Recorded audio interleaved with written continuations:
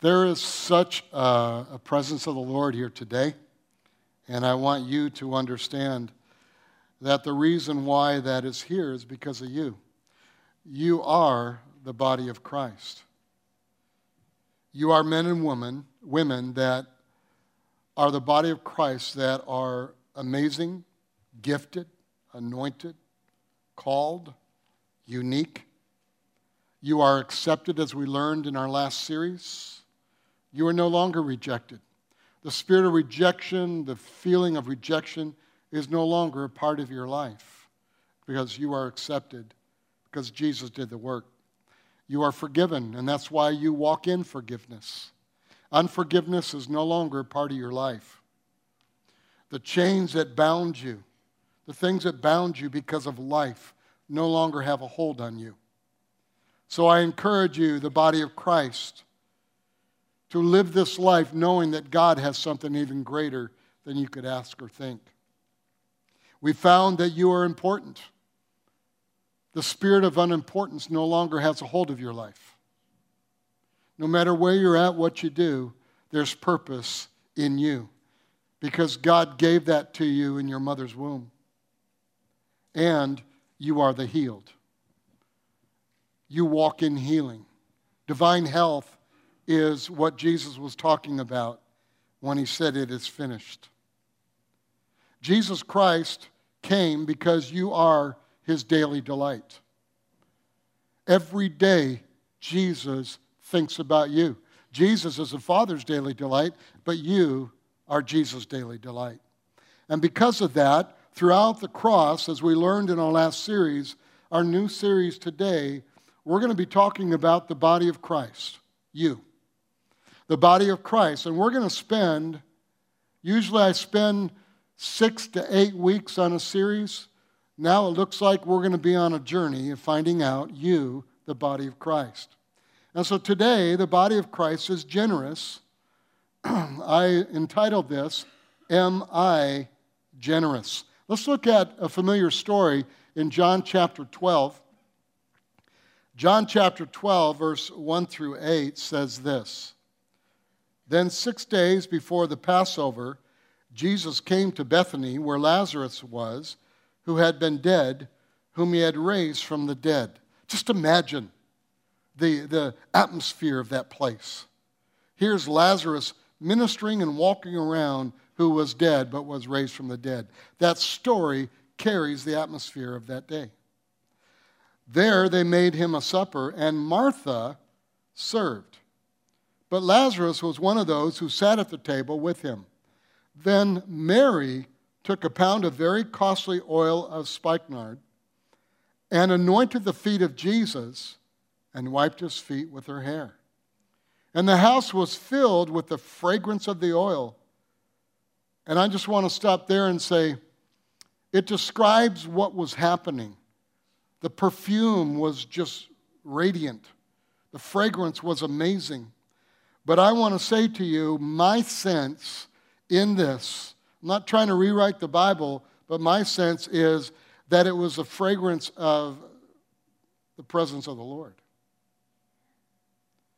That the presence of the Lord was there. It already proclaimed the blessings of raising from the dead. It already proclaimed the blessings of someone giving in extravagance.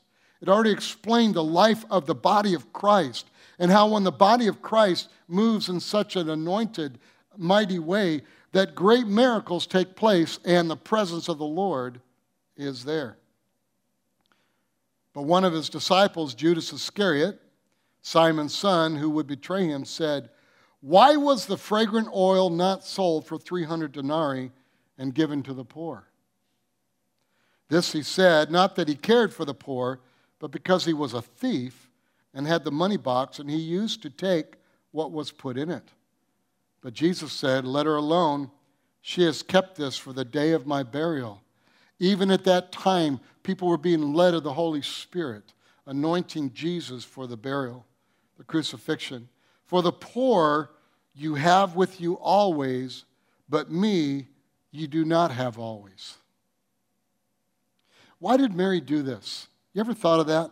Why would he do that? Why would she do that? Before we answer this, I want you to ask yourself a question, though. Here's the question I want you to ask. Am I generous? Yeah, I'm part of the body of Christ. Am I generous? Am I a generous person? Mary came and gave a generous gift of 300 denarii worth of perfume.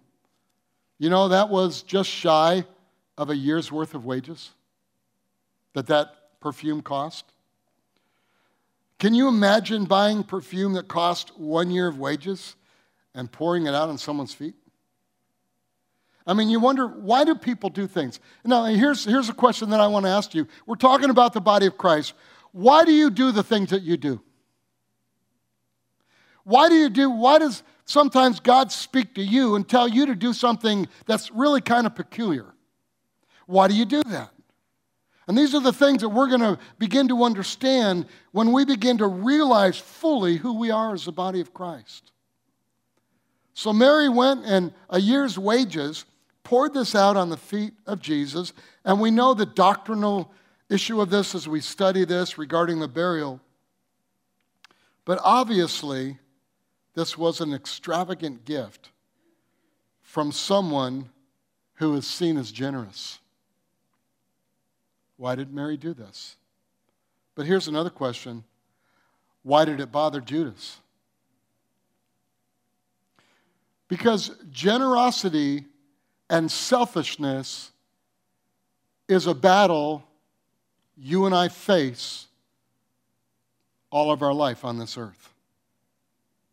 Generosity and selfishness is a battle. We are born selfish and must learn the life of generosity. Let me explain this way. Have you ever heard a child say the word, mine? I have 7 grandchildren. They're wonderful. But they say mine sometimes in such a pitch that, you know, you're carrying on a conversation in another room, and all of a sudden you hear, mine, mine, give me that. That's mine, mine, mine. I know you're getting bothered by that now. Let me tell you, you younger parents, there will come a time as you get older, you don't care about justice. You just want quiet. You don't care who wins the battle. Now, because we are born selfish, we have to have God do a work in our heart in the area of generosity. And there's a particular way that God does it. There's a way that God brings into our life, and He works on our heart regarding generosity. First of all, let me tell you, generosity comes from God. Generosity comes from God, and selfishness comes from Satan. You know, Satan was selfish before the fall, and it's really what caused him to fall. I know, you know, the doctrinal issue of, well, was it pride? But I just want to tell you, selfishness was in him. When Satan fell from heaven, Satan made these statements. He said, I will be exalted. I will sit on the throne. I will be like God. Matter of fact, he was going, mine. He's literally saying, life is about me, and it is a self-pride, selfishness. But look at what Judas says here. And I want to begin to explain some things. It says, but one of his disciples, Judas Iscariot, Simon's son, who would betray him, said, why was this fragrant oil not sold for 300 denarii and given to the poor? Verse 6, it's amazing how verse 6 explains to us his life. This he said, not that he cared for the poor. Remember that statement. But because he was a thief and had a money box, and he used to take what was put in it. Judas' excuse was that it should have been given to the poor. Let me say this to you. This is the age-old excuse to cover up selfishness. We need to give it to the poor. Why would God say in the same passage, the poor you will always have with you?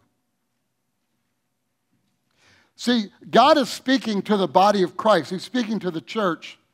And He's telling us who we are. He's telling us our identity. He's telling us the fabulous ability we have to care for people, not only care for people, but to transform and help change people. And in this reality, we find Judas, who's a thief, Judas, who really doesn't care for the poor, Judas, who is selfish, literally is using giving to the poor as an excuse for all the things that he was not doing because he was a thief. Judas believed Jesus was there to set up an earthly kingdom. When he found out that that wasn't the plan, you know what he did? Judas began to set up his own little kingdom, and he sold Jesus for 30 pieces of silver. The reason why that he did this is because Judas was selfish. Judas had the same ability you and I had to be generous, but he chose selfishness. So what I am trying to bring out in this whole journey we have on the body of Christ, do you not know how amazing you are as the body of Christ? Do you not realize the gifting you have to change lives around you? Do you not know how important you are to those that are next to you? Do you not realize it's not position, but it's who you are that changes people? God will put you in position. He will put you in the place He wants you to be. But what He's asking you and I to be is generous. Selfishness always looks at the prosperity or the extravagance of others to cover up their own selfishness. Look at that person. I can't believe that person, look what he does. He's living in that house. Why is he living in that house? Look at the car that person's driving. Oh, look at that ring that person's wearing. We always look at the prosperity if we're living in selfishness, and we try to make ourselves feel better because we have not been generous, not knowing the life of that person. You see, selfishness doesn't care about the poor. Selfishness cares about self. Selfishness provides and protects themselves. Selfishness looks after self. And selfishness provides good reason to not be generous or not to give. Giving to the poor in a selfish person is covering up their reason for not being generous in giving in other places. What's amazing about John 12 is it says Judas was a thief. He had the money box and took what was in it. Now, what's really funny, and this is the way I always look at things, you know me, is who gave Judas the box to hold? Jesus did. Yeah. Now, another question, did Jesus know Judas was a thief? Yeah. Now, in business sense, for all you business people, that would not be a smart thing to be selling things and give a thief the box of money. Why would Jesus do that? Well, let's explain. What I'm about to say, you don't want to miss. You will always be tested in your area of weakness. Not so you will fail, but that you will overcome it and succeed.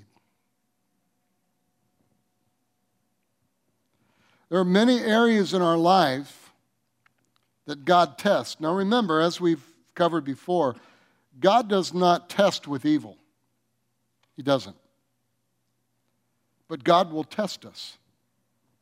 And He tests you and me in areas of our weakness. 1 Corinthians 10:13 says this, "No temptation has overtaken you except such as is common to man. But God is faithful, who will not allow you to be tempted beyond what you are able. But with the temptation will also make the way of escape that you may be able to bear it. When I got a hold of this, and a lot of you are thinking, well, yeah, I mean, God's not going to test you. No, you know what I got a hold of? That God made a way of escape. I am weak. I have struggles in my life, in areas of my life. But when I begin to be tempted or begin to move in that area, what I need to do is stop and look at that little window of escape. What is the way of escape? And you know what the Bible teaches us? Be generous. Say, what? Be generous? Yeah. Because there's one way that God tests us, every one of us. And there's other weaknesses we have that maybe I'm not testing because that's a strength in me. But it might be a weakness in you. See, in the body of Christ, we're not perfect. We serve the perfect one. But we have an ability to escape everything that will create harm in our lives. If we would just begin to walk in this mentality of we're the body of Christ, we're important, and the person next to me is more important than myself. I choose graciousness instead of selfishness. I choose to give to my brother than give to myself. I choose to think of my brother or sister more than I think of myself. See, you will be given responsibility in your area of weakness just like Judas was. Why did Jesus give the box to Judas? Because he was being tested in his weakness and he failed. But you don't have to fail. Judas' weakness was money. You are being tested right now, church, everyone in the body of Christ, as to how much spiritual authority you can walk in by the way you handle money. That's the one way every one of us are tested. In Luke chapter 16, verse 11, it says, "Therefore, if you have not been faithful in the unrighteous mammon, who will commit to your trust the true riches?" I do a lot of training of leadership. Excuse me. And in training of leadership, I always say that ministry is not about you and your position and your call. Ministry is about people. Because when you're in ministry and you really have the heart of God, God will bring you people who need what you can give them. But if you're selfish, God can't bring people to you. And that's what the scripture is saying here. Therefore, if you have not been faithful in their unrighteous mammon, money, who will commit to you your trust to true riches? True riches speaks about people. True riches is about souls. True riches is about your gifting, words of knowledge, gifts of healings, prophecy. True riches is about power. True riches is about laying hands on the sick that they would recover. It's about people. And when we get to a place in our life and we don't understand that generosity is such a key to being the body of Christ, that we can fail. And when we're tested in areas of our weakness, we don't see that little window of escape that He's planned for you. And you know that way of escape, in many instances, is when God says, I want you to bless somebody. I want you to give. When someone is mean to you, I want you to bless them with love. The Lord has 4 times asked me to give a car to someone. And I did 4 times. Now, don't misunderstand. They weren't new cars. But the way I take care of my vehicles, I'm driving one now, 227,000 miles on it. And it runs like brand new. But He told me to give, and I gave. The Lord has told me to give extravagantly in areas of my life. And there were times my wife and I that we had saved and we put together an amount to buy our first home. And the Lord said, I want you to give that away. And we did. Now I own 2 homes. Is it because I make a lot of money? No. It's because I've learned the life of generosity. Now, don't get me wrong. Remember, I told you that as we need to learn. There were times I had to learn. There were times I was tested, and there were times I failed. But we need to get to a place in our life is that we have to acknowledge we are the body of Christ. You know, people say, don't talk about money in the church. Did you know that in Scripture, Jesus speaks of money 30% of the time when he ministered? Wow. It's not how much you have, it's what you do with it in your heart. Listen very closely. What I am saying to the body of Christ regarding generosity is every week God is testing us with money. Every time you get paid, God is testing you with money. And generosity is extravagant. Generosity, we're not talking about just being nice. We're talking about the spiritual content of the body of Christ in generosity is to become extravagant. Is to be able to pour out that oil, but it has to have purpose. There are a lot of people that think that they handle money well. No, they don't. If you don't have purpose with what you're doing, with everything you're doing, then you're not being a good steward. This is where everybody gets quiet. Generosity means it's more than enough. Let me show you how generous God is. In Ephesians 1, it says, "Blessed be the God and Father of our Lord Jesus Christ, who has blessed us with some spiritual blessing." Is that what it says? With every spiritual blessing in the heavenly places in Christ, just as he chose us in him before the foundation of the world, that we should be holy and without blame before him in love, having predestined us to adoption as sons by Jesus Christ to himself, according to the good pleasure of his will, to the praise of the glory of his grace, by which he made us accepted in the beloved. We read this scripture in our last series. See, in Christ, you have everything you need. We have more than enough to be very generous, but we have to see ourselves and act on generosity. We cannot just look at our bank account. We cannot just look at our car. We cannot just look at what we have. We can't just look at our singing voice and say, well, I sing okay. Someone's asking me to sing, I sing. No. When God is leading and God has purpose, we walk in obedience. That's what Mary did. What Mary did was extravagant. Judas saw it as a waste. And there are times in your life and in my life that we see things as a waste when someone does something extravagant. There should never, ever be a time that we should look upon anybody in the body of Christ and say what you're doing is a waste. They might be falling right on their face doing things, but if they're doing it with a heart, extravagance of generosity of doing something, then we must pick them up and then help them and help them learn how to do things with discipline.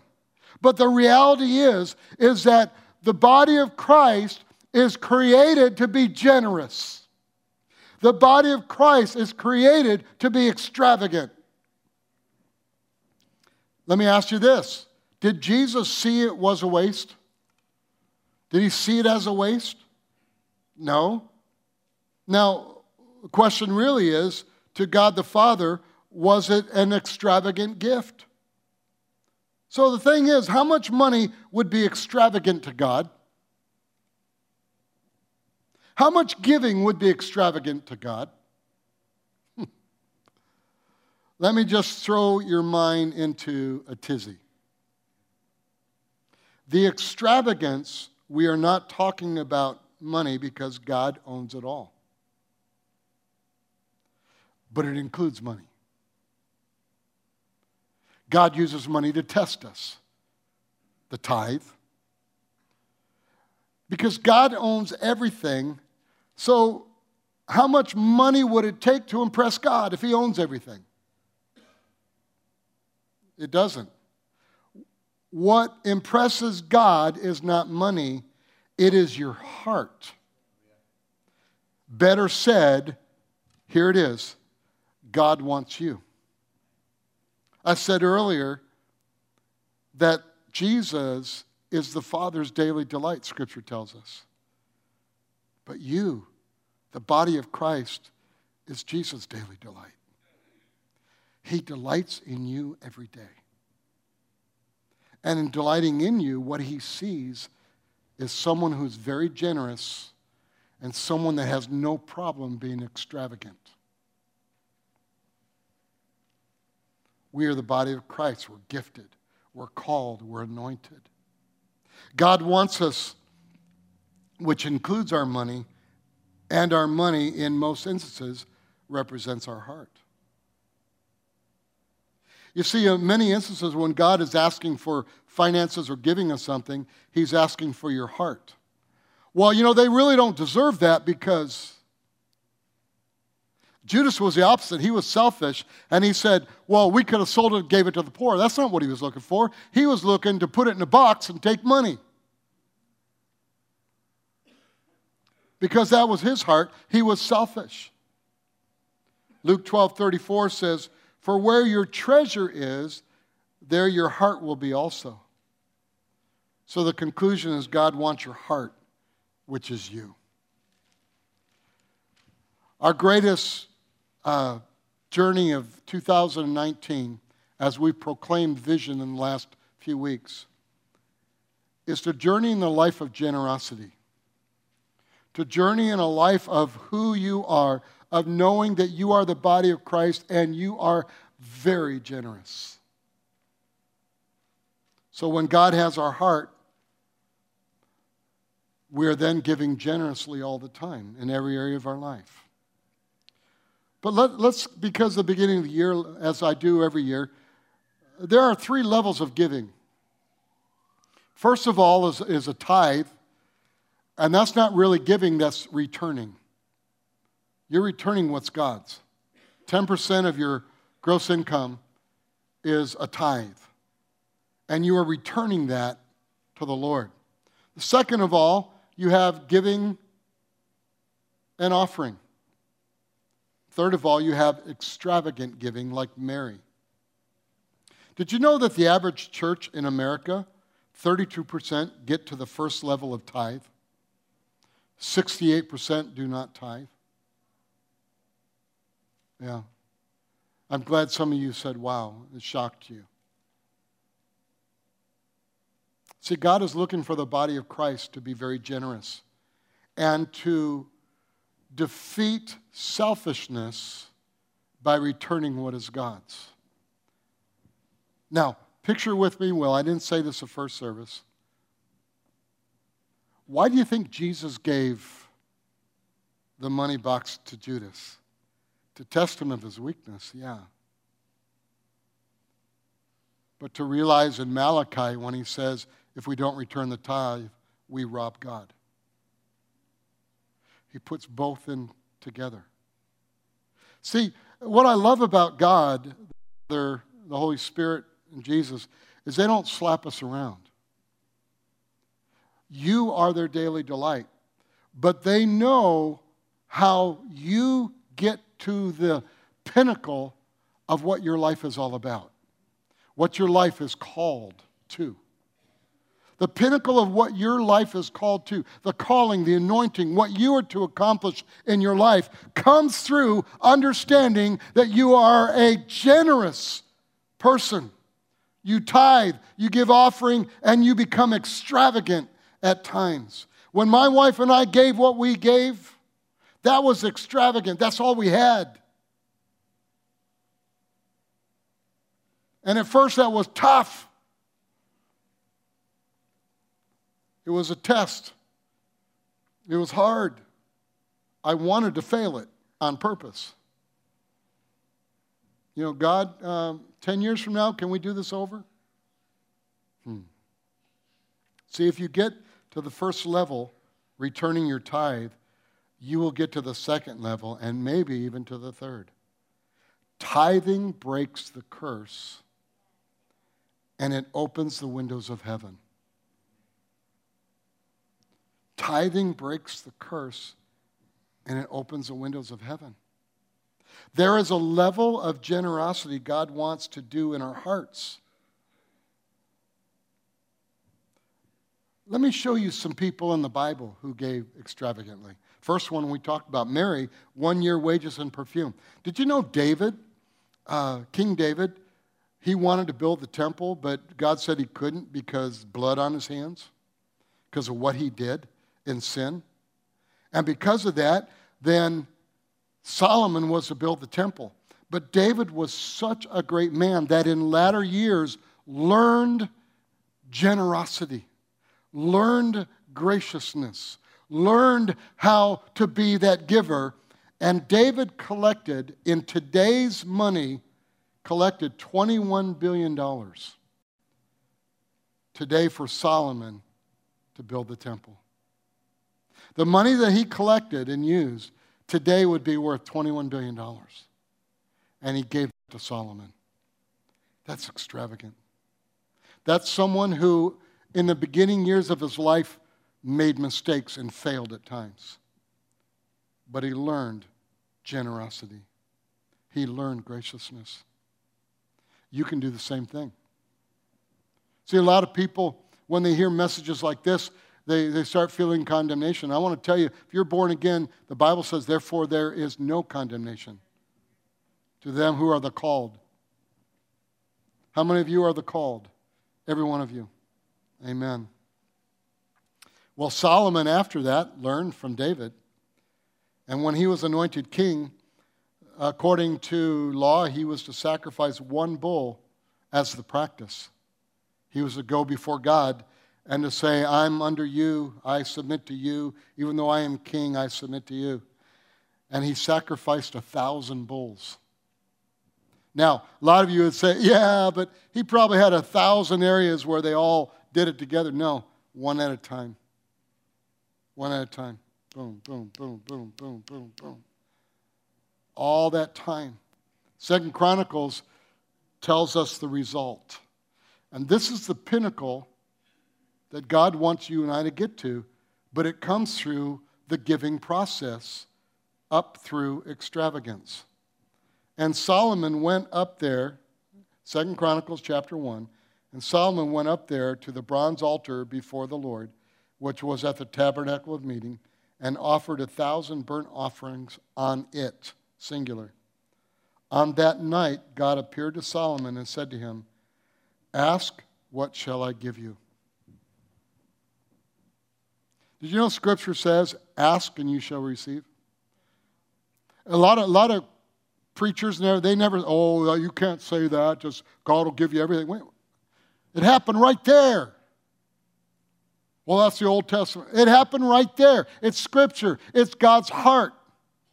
That what he did, but see, what happened first was that Solomon understood generosity. Solomon understood the gift and the power of the body of Christ. If the body of Christ would rise up and be so gracious and be so giving and learn to live in the tithe and the offering and be extravagant and bless people around them, that God would say, ask what you want.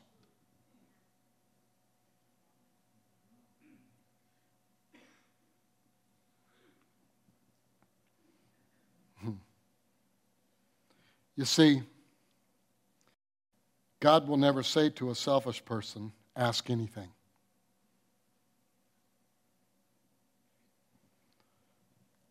Church, do you not realize how important you are? It's in every area of your life. Every place that you set your foot is yours, Scripture says. Lay hands on the sick, and they shall recover. How come we lay hands on the sick and many people don't recover? Because we haven't gone through the process of graciousness. And when we're tested, we balk at it. But when there's a need, we want it. Mine, mine, mine. Selfishness. I promise you I won't say mine again. Some of you remember the past.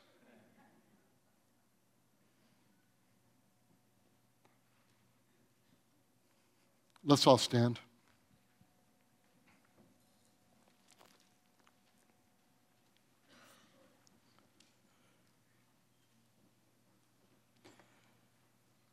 Thank you for being who you are, the body of Christ. I love you because love is in me, not because of what you do. But I brag on you because of what you do. So I don't ever want to hear again from anybody, well, how can you brag on me if you don't know me? Because we're the body of Christ. I know who the body of Christ is. If you're here today, man, the worship was just, Pastor Ryan, I'm still basking in the worship. In the middle of my message here given to you today, I was singing in my spirit the last song they sang. It was just, I was still rejoicing. I didn't want to stop worship. There might be a day I might just go to Ryan and say, just keep going on Sunday. Would you be with us? We did that. Amen? Amen.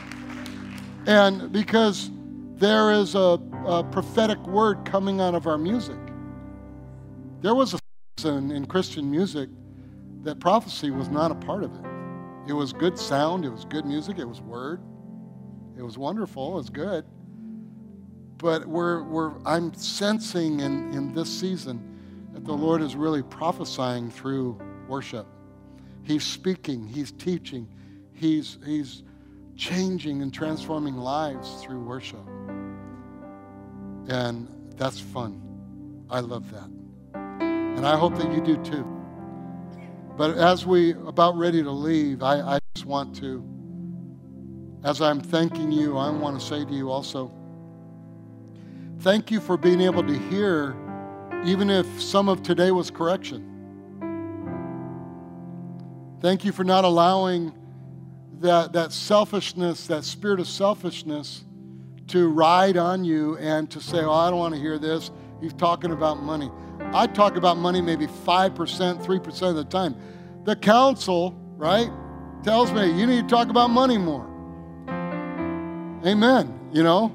Then I say, well, tell me how. Because I just, in my life, God's going to do it. I just believe it. I do what He said to do. I tithe, I give offering, I extravagantly give. I just do it. I know God's going to take care of me. Amen. But as your pastor, I need to help you in this reality. Tithing will open the windows of heaven. If you haven't done that, start today. Ask someone in the foyer, how do you do this? What do you do?